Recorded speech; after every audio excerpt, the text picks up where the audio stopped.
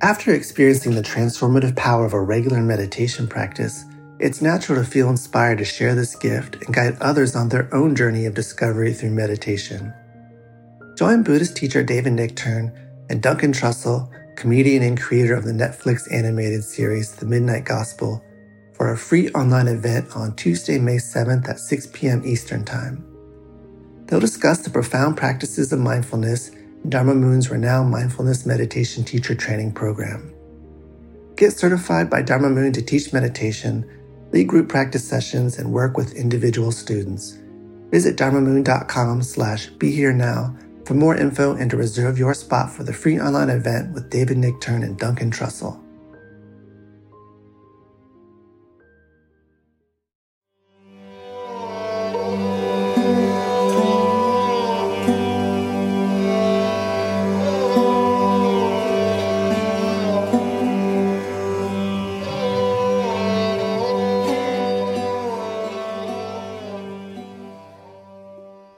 Welcome, everybody, to Ram Dass Here and Now, and I'm Raghu Marcus.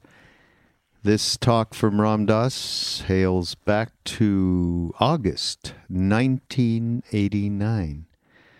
And I'm going to call this talk Implications of a True Spiritual Journey.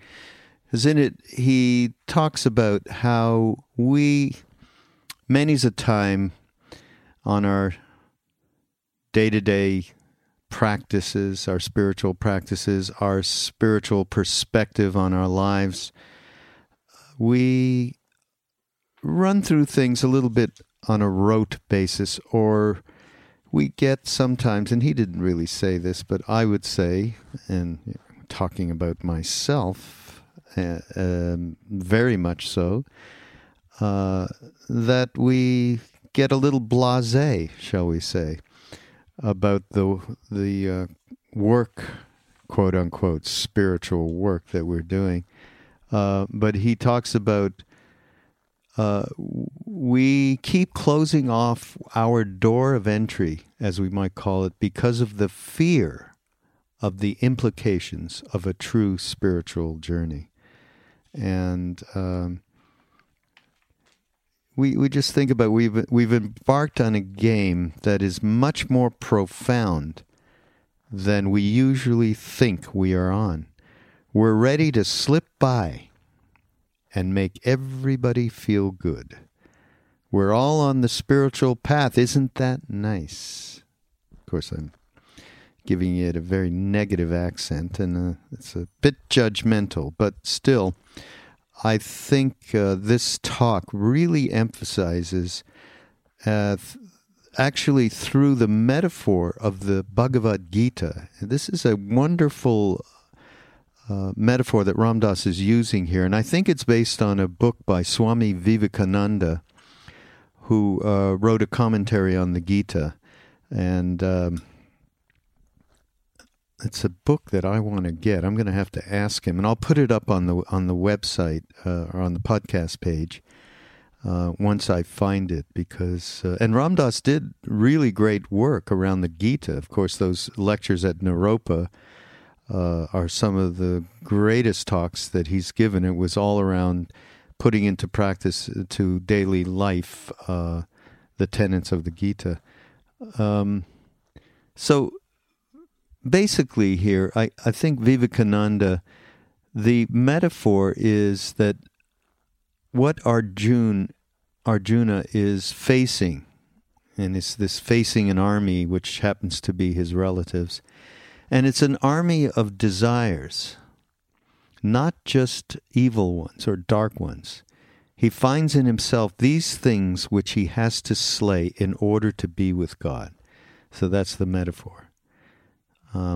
There's his desire for harmless enjoyment, to shine in society, to lead secure and comfortable lives. And the call of the family. There's various ideals, and it talks about under the leadership of various ideals. We are taking the field against the ideals that are represented by the call of the family. The prestige of habit and established custom. I mean, I certainly recognize many of these things immediately. Patriotism, devotion to religion or devotion to a particular spiritual path. These also have been part of what takes you away from God, even though they served as guides and teachers in the past. So this is really a fantastic metaphor that Ram Dass really delves into.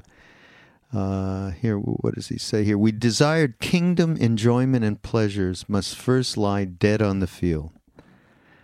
Better to enjoy simple enjoyments than set out on a perilous path, a path to an as yet quite inconceivable goal, and of which the only certain thing is that it leads over the dead bodies of all that we hold dear in life.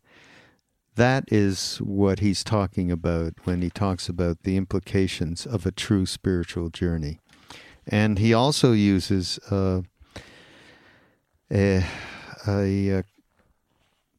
quote from Don Juan, which kind of puts this into a very plain-spoken way of understanding this particular metaphor. A man of knowledge has no honor, no dignity, no family, no name, no country, but only life to be lived.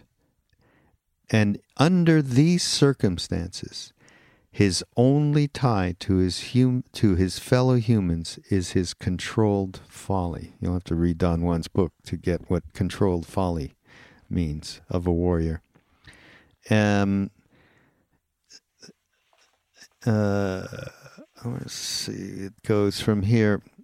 There's a one part of this, maybe 2/3 of the way through this excerpt of this talk. He actually does an exercise, which would be great for us all to do. We should do it together at one point. He says, take a moment and experience yourself in the center of a mandala, a web of your own attachments. And that's the web of what the opposing army is.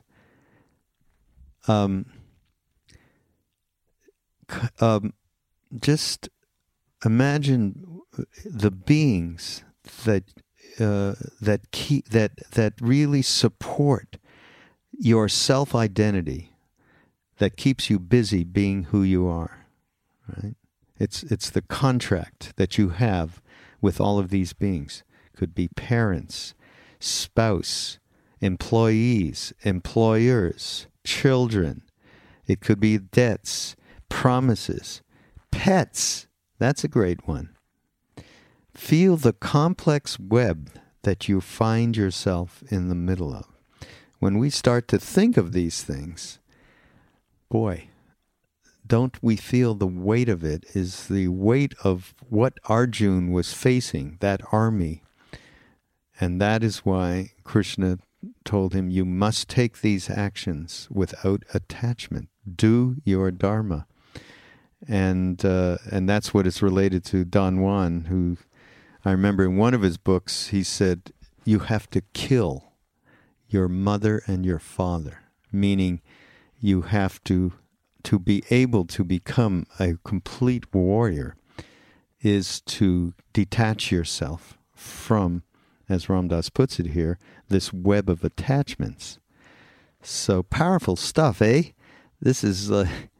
And he really talks about himself in this and how he easily falls into the trap of the spiritual path being a nice way of living, and kind of the ego takes over a little bit. That's a whole other talk that I'm sure Ram Dass has done that we can talk about, how the ego takes over the spiritual relationship that we have with our lives, and makes it its own. And that's just another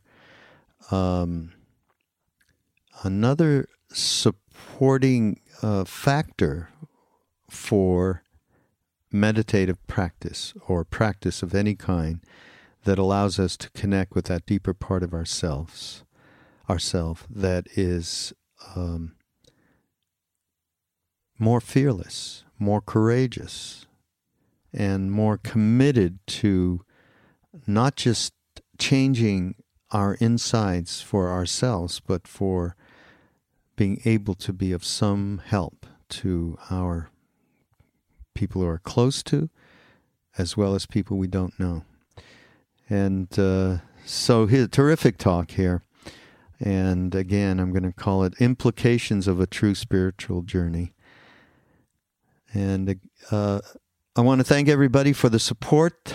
Again, for ramdass.org, Love, Serve, Remember Foundation. Please do continue that support.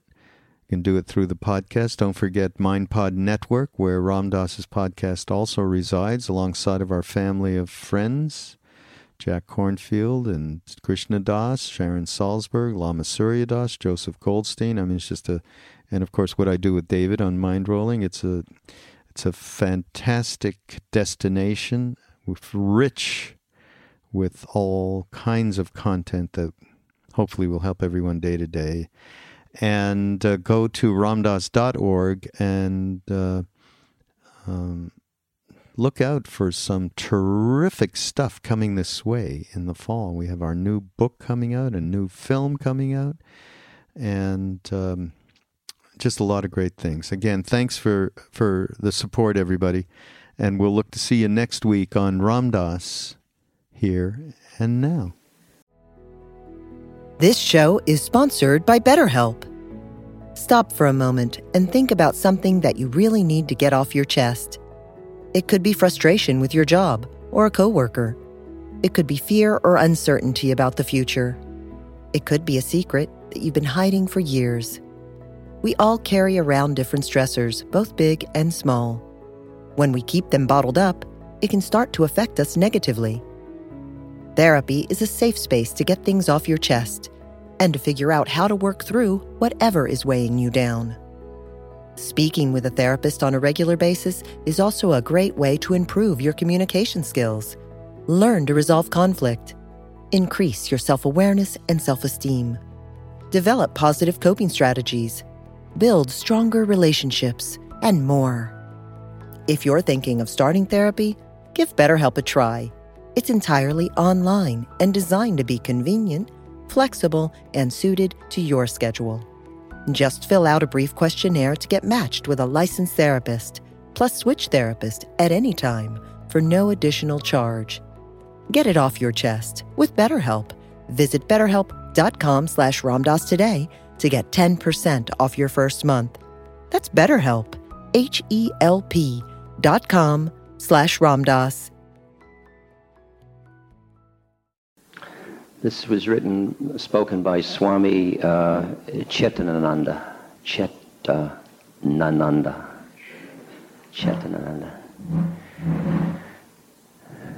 When you are with someone you love very much, you can talk and it is pleasant. But the reality is not in the conversation. It is simply in being together. Meditation is the highest form of prayer. In meditation, you are so close to God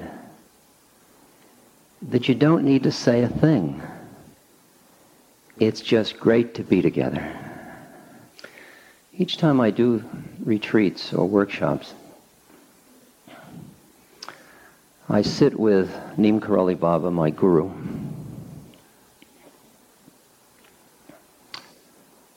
And I ask him what I'm doing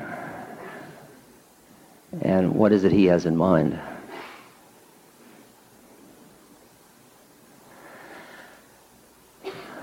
And I hear back things like, love everyone and tell the truth. Okay? How will I do that for 2 days?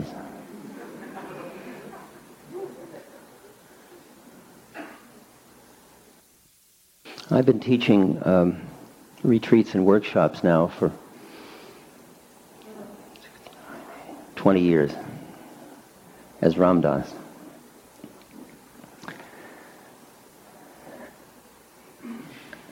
And I started them when I came back from India. And I was filled with the Spirit of God.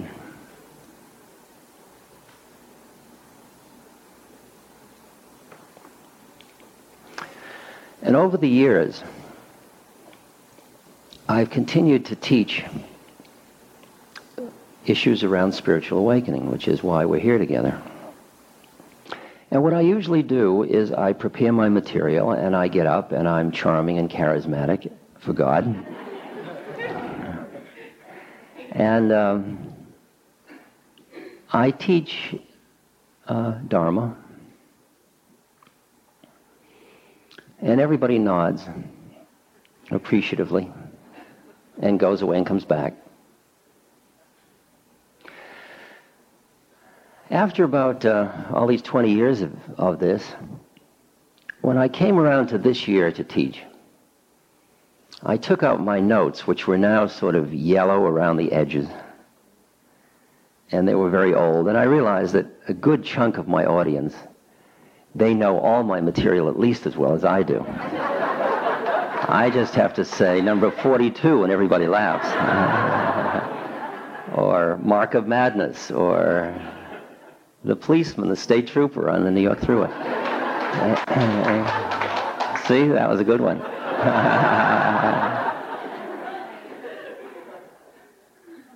And I thought, can I bear to do this once more? I mean, can the group bear it? I mean, we all say, well, they're golden oldies, isn't that wonderful? And everybody feels solace in coming together for us to say the same things to each other again, so you can be sure that nothing will really upset you, because you've already arranged that it wouldn't since you came to see me, and you know I'll give old material, so it's perfectly safe. Well, if you go see Abdul Saeed, he might say something that'll shake you to your roots, so I'm safe.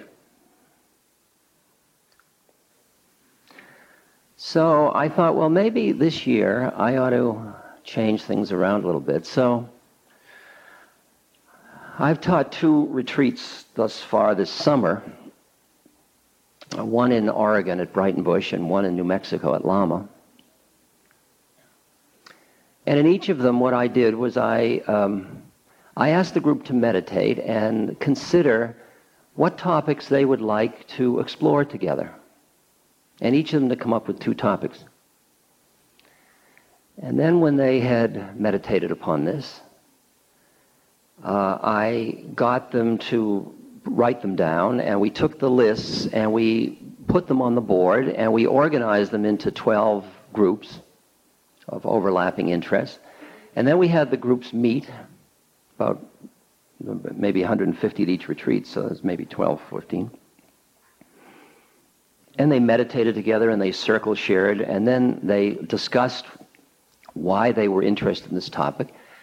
And then they came up with a series of questions, and then they asked me these questions. And they'd sit, the group that was presenting would sit in front of me, and everybody else would listen.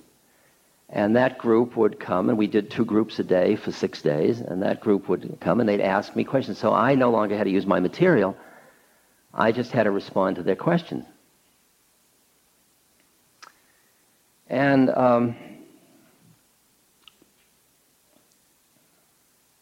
the thing that surprised me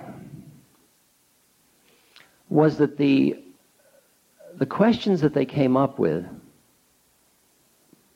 were primarily psychosocial in nature. They were not spiritual. They were not concerned with any obvious spiritual dimensions, although we could assume they were concerned with spiritual perspective about psychological issues. But they were, well, here are the list. The group was interested in relationships, you might imagine.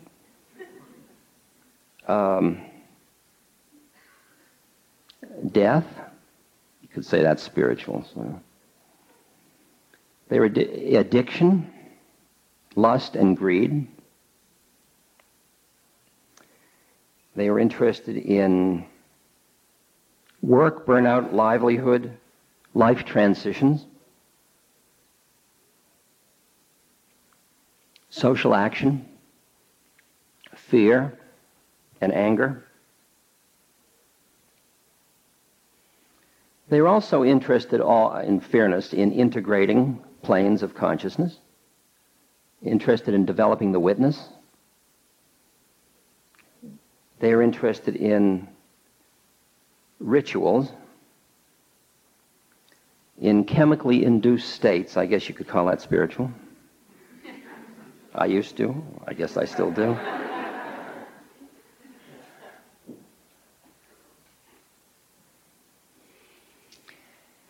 So when I listened to who was out here asking me questions, I expected them to ask, would you discuss how do I do a spiritual practice? Would you help me understand how I can know God better? But that wasn't what was in the consciousness of the group. And I either had to throw out their questions or say, okay, I am your servant. This is what you want to know. This is what I will share with you. Because I'm an old psychologist, and I can unwind that stuff too, and be psychodynamic-y.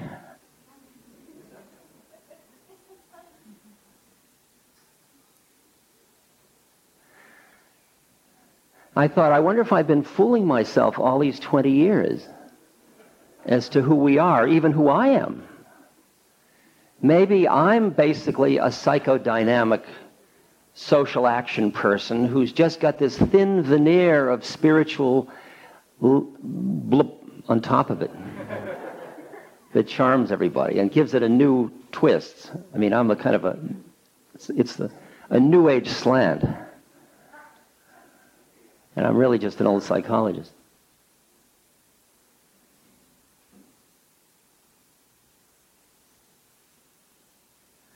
Now,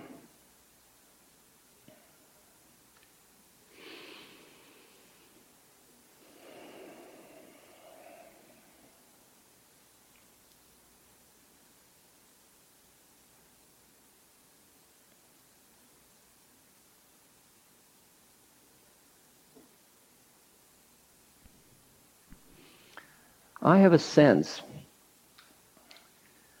that the spiritual journey that you and I are on that brings us together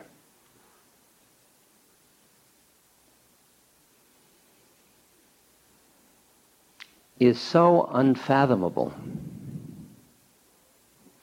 that we end up grabbing hold of what we can grab hold of, and we keep slipping back into our minds all the time and making the world real. And we keep closing off our door of entree or exit, as you might call it. Because I think that there is a very deep-rooted fear in most of us about the implications of a true spiritual journey.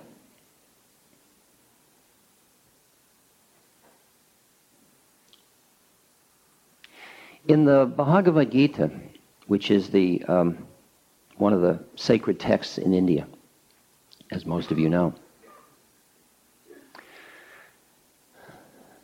as you probably recall, in the first chapter,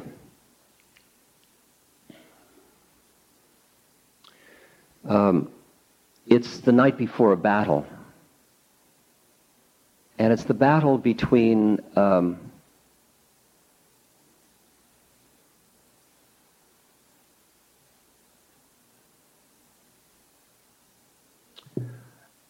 Pandavas and the Kauravas. And Arjuna is the head of the Pandavas. Those are the good guys. They are the Dharma bearers. And the Kauravas, the cousins, are the ones that have misused their trust, and they have lied, and they have acted in ways that are not dharmic. So this is a war about dharma. And because they fight in very civilized ways in India at that time, They fight until sunset, and then they stop and start fighting the next morning. This is the night before the battle is to begin. And Arjuna says to his charioteer, drive down between the opposing armies so I can sort of get a sense of what the scene is about. His charioteer happens to be Krishna. Krishna is God, who has taken the form of a charioteer in order to help Arjuna out. So Krishna drives the horses down between the opposing armies and stops in the middle. And Arjuna looks at the armies, and he looks over at the opposing army, and these, after all, are his cousins. They're not only his cousins, but there are some of his teachers, his preceptors, his uncles. They're people that he loves. And he's about to enter into battle to kill those people.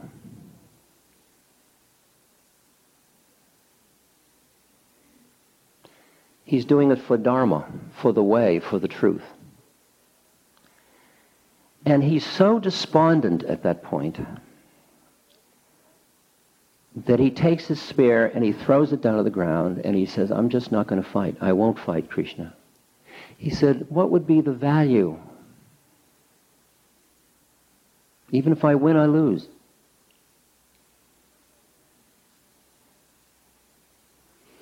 Now, that story is many, many levels of reality, and one of them is the metaphor for the spiritual journey.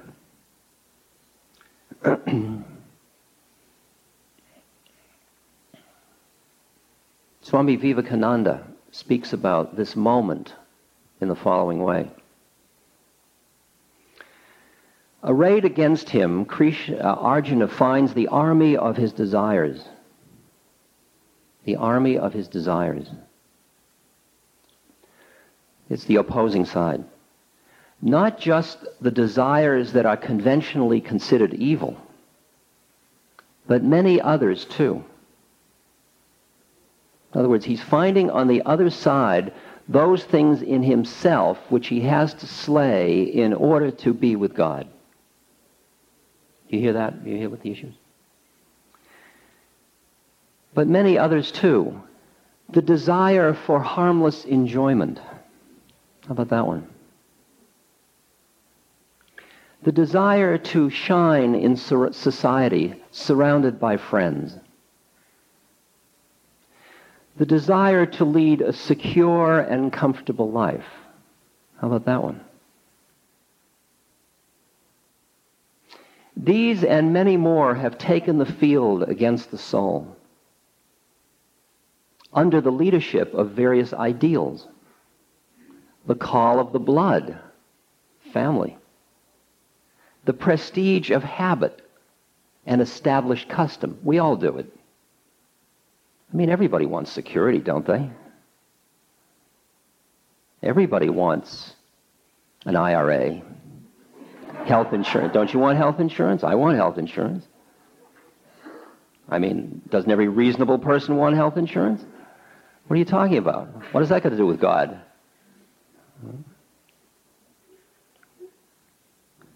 The glittering ideals of family affection, patriotism, devotion to religion. These also have eaten the food of the Kauravas, meaning they've also been part of what takes you away from God, even though they served as guides and teachers in the past. For Arjuna, what will be the worth of victory if those for whose sake we desire kingdom enjoyments and pleasures must first lie dead on the field?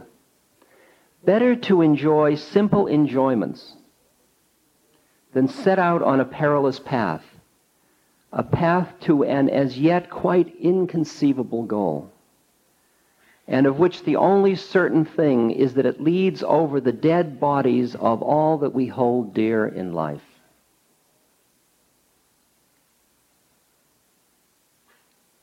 It leads over the dead bodies of all we hold dear in life.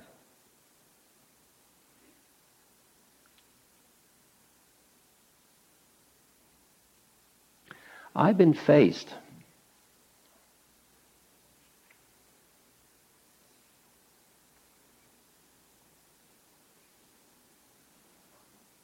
now and then with that confrontative moment, that moment of choice, when I have seen that I'm embarked on a game that is much more profound than the one I usually think I'm on. I'm ready to slip by and make everybody feel good as if we're all on the spiritual path. Isn't that nice? Because I don't very often see the choice. The one I've described to many of you before was 4 or 5 years ago when I spent some months in a yekta, in a monastery in Rangoon, Burma, sitting in meditation. And I got so deep into the meditative practice. I mean, it was from 3 in the morning till 11 at night every day. And you were all alone in your cell, and it was very intense practice. And I got so far into it. And then after 2 months, the first month I was hoping, a telegram would come that would save me. I was trying to figure out a way to get out of this situation that I had righteously gotten myself into. And then by the second month, I had gone through my dysentery and all my stuff, and dysentery of my mind. And I was really quieting down, and I started to get into extraordinary altered states of consciousness that were very subtle, and I was beginning to see my mind create the universe and understand how the mind works. And at that point, a telegram arrived. It's just the end of the second month, and it was from my stepmother, and she said, I'm sorry to disturb your meditation, but they've found that I have cancer and that I'm going to be operated on in 5 days. And she was the caretaker of my father. And she was a wonderful woman, and we were very close, the three of us. So here I am sitting on the other side of the world with a telegram that says in 5 days she's going to have surgery, realizing that this must be completely shaking the foundations of my family's life. Now, when it arrives, I read it, and I have an emotional reaction arise, which my mind is so silent that it watches the emotion arise and says, emotion, okay? In other words, instead of, oh my God, there is, oh my God, oh my God. In other words, there's many levels of awareness at that moment. So I take the telegram and I go to my teacher.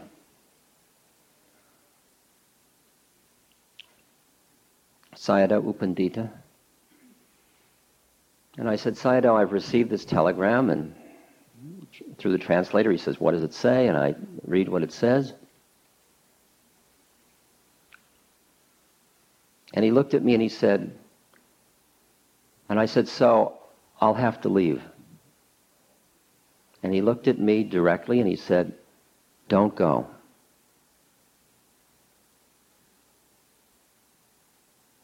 Don't go? Don't go back to your family when they're in need?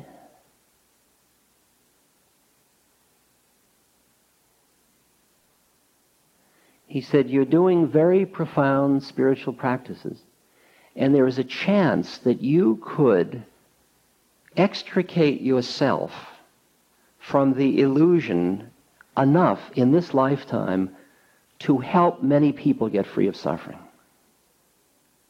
If you go back now, you just help them. Don't go.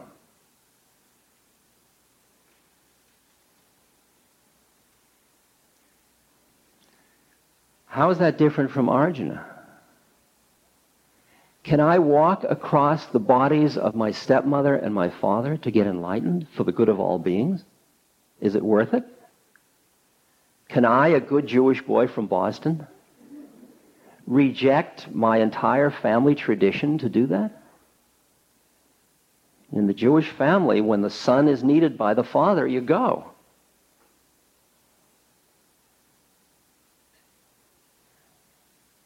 And I looked at Sayadaw U Pandita and I said, I'm sorry, I have to go. I saw what he was saying, I felt what he was saying, I even felt the truth of what he was saying, and I still had to go.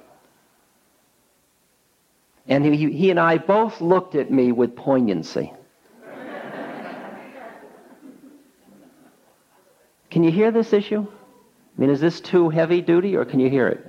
Is anybody confused? Or...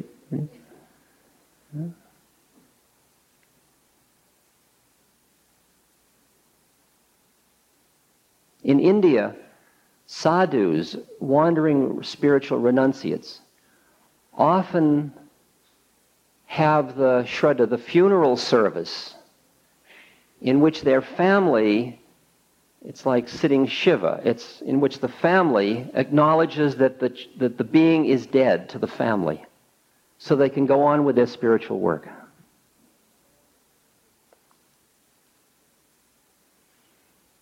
And again, just something you're familiar with, the words of Don Juan in Carlos Castaneda's books.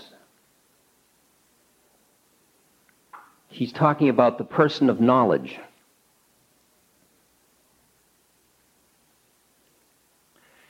And he uses him, so I will use her. She knows that her life will be over altogether too soon. She knows that she, as well as everybody else, is not going anywhere. She knows because she sees that nothing is more important than anything else. In other words, a woman of knowledge has no honor, no dignity, no family, no name, no country, but only life to be lived. And under these circumstances, her only tie to her fellow humans is her controlled folly. In other words, a woman of knowledge has no honor, no dignity, no family, no name, no country.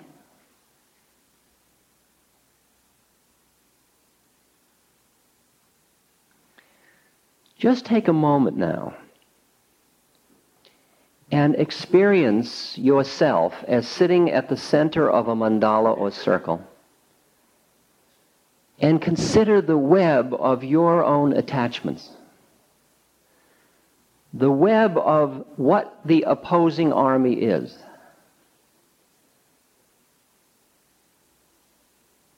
Look at the beings with whom you have some kind of contract that keeps you busy being who you are.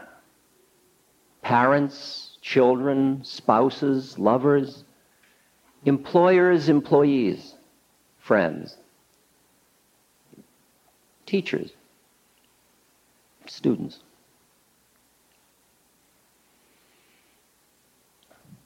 Debts, promises,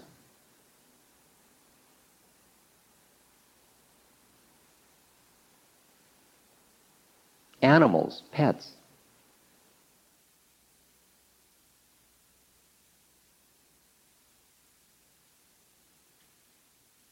Feel the complex web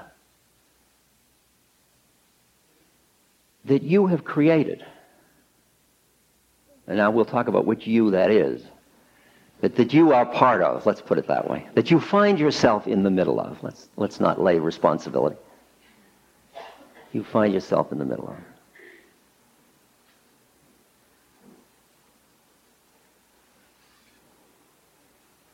Now imagine, ask yourself, what could happen that would be strong enough to sever all of those ties?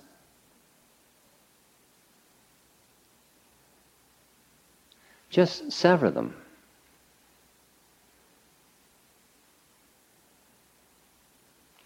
One that would probably do most of it is death. So now let me ask you to do something else. Since we're going to just go out this first day, we'll use it all up this morning. Let me ask you now to imagine your own death.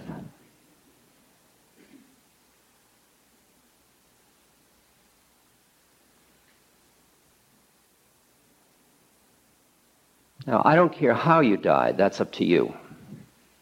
That's not what's important. That's just melodrama. But now you're dead. You just died. Now think, first of all, run through all the minds of people that are going to react to that. They just heard you died.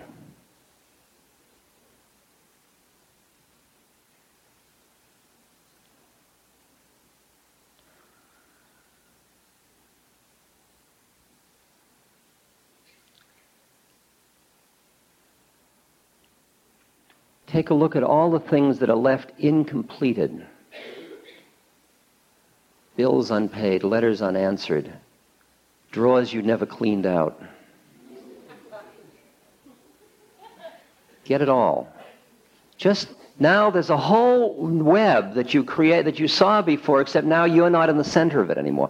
Pluck yourself right out of the center of that web and see what happens to the web.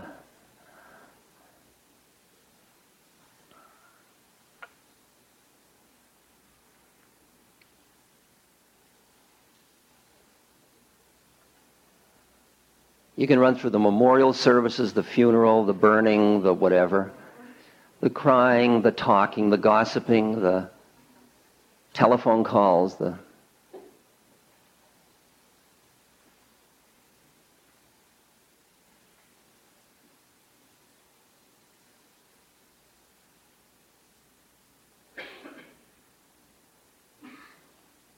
what people are saying about you. She was such a... wasn't he a...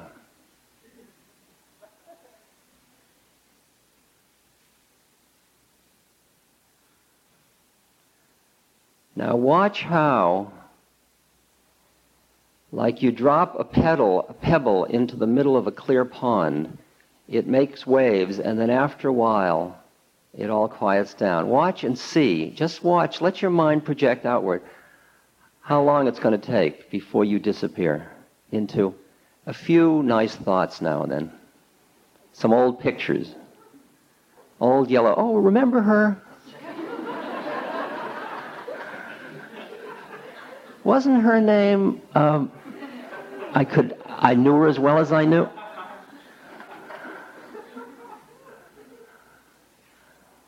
Can you do this?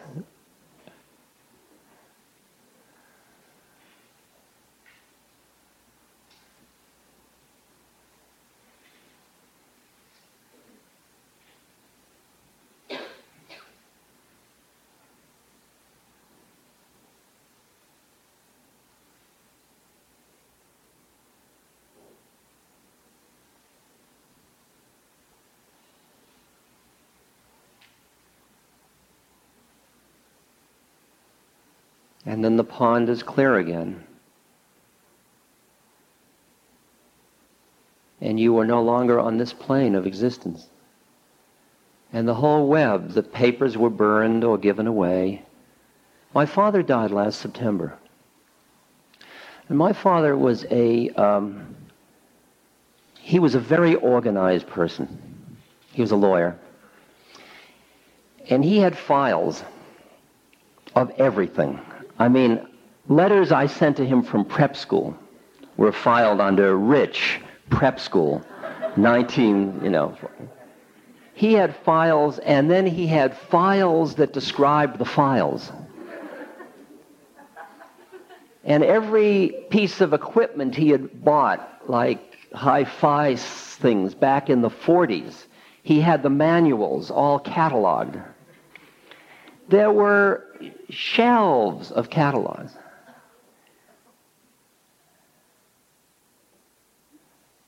There were pictures, because he was a photographer. There were pictures and pictures and pictures and albums and albums and albums. There was stuff. there were antiques and beautiful thises and that's, and there was a house full of this stuff, and there he was, dead. And there I was, the executor. And it was far out to take my father's entire reality, all of the stuff that he had invested, his money, all of it, and just see it for stuff. Beautiful, sweet stuff.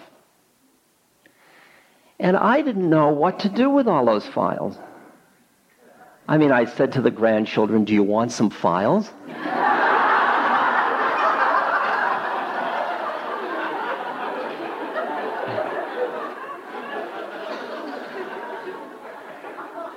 And they said, "Oh, yeah." And I said, "Well, take a handful." And they went through and they said, "Who's so-and-so?" I said, "I don't know."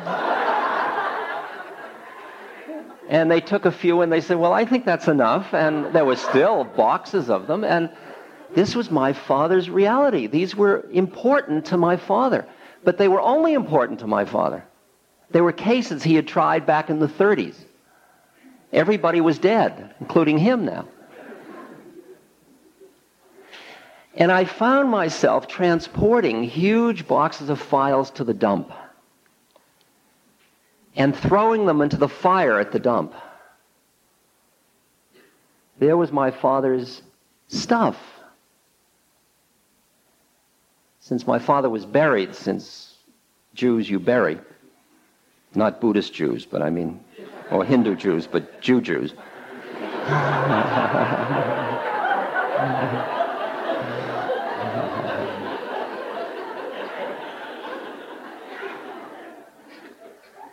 My stepmother, who's converted, I used her to fertilize an azalea bush. She was cremated.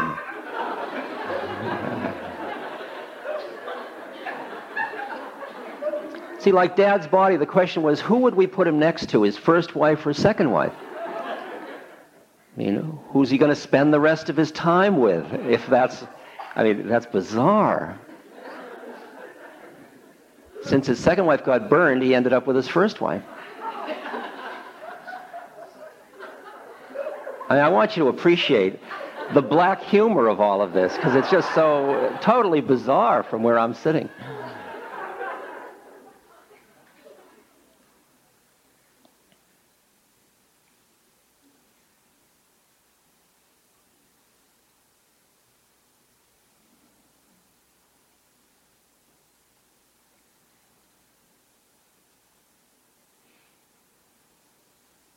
And one by one, I just dissolved my father's life. And since a lot of those things were things I had grown up with, and as a little boy had this incredible value placed upon them, like there were antiques that I was told, now that one is he got that at a special, and that's worth, oh. So I brought in the antique dealers, and I said, now that one is worth. I said, that's very old. And he took out a drawer and he said, see those circular saw marks? He said, if it was that old, there wouldn't be those. Terribly sorry. My father had been had.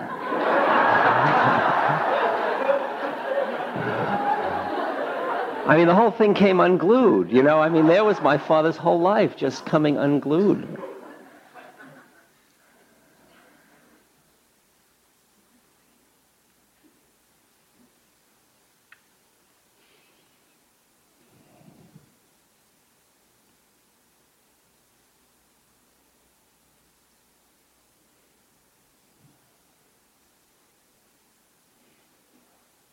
That's the story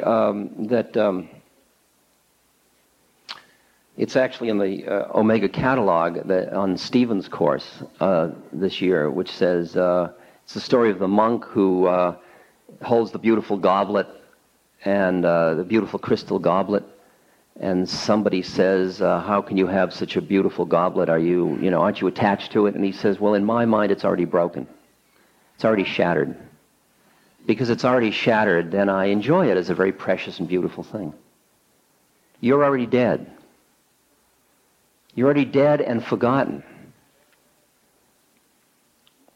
Now you're free to live.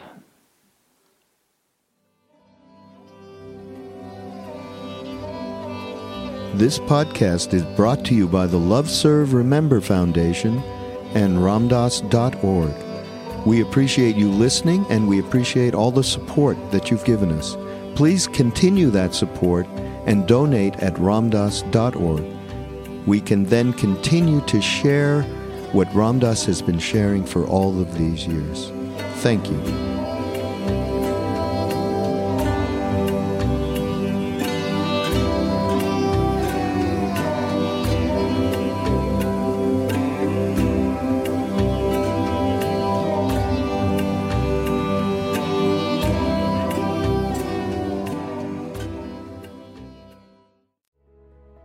This show is sponsored by BetterHelp. What do you need to get off your chest? We all carry around different stressors, both big and small. When we keep them bottled up, it can start to affect us negatively. Therapy is a safe space to get things off your chest and to figure out how to work through whatever is weighing you down.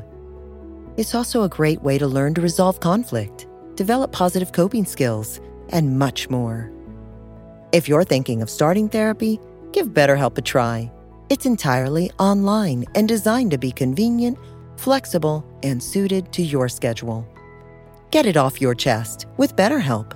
Visit BetterHelp.com/RamDass today to get 10% off your first month.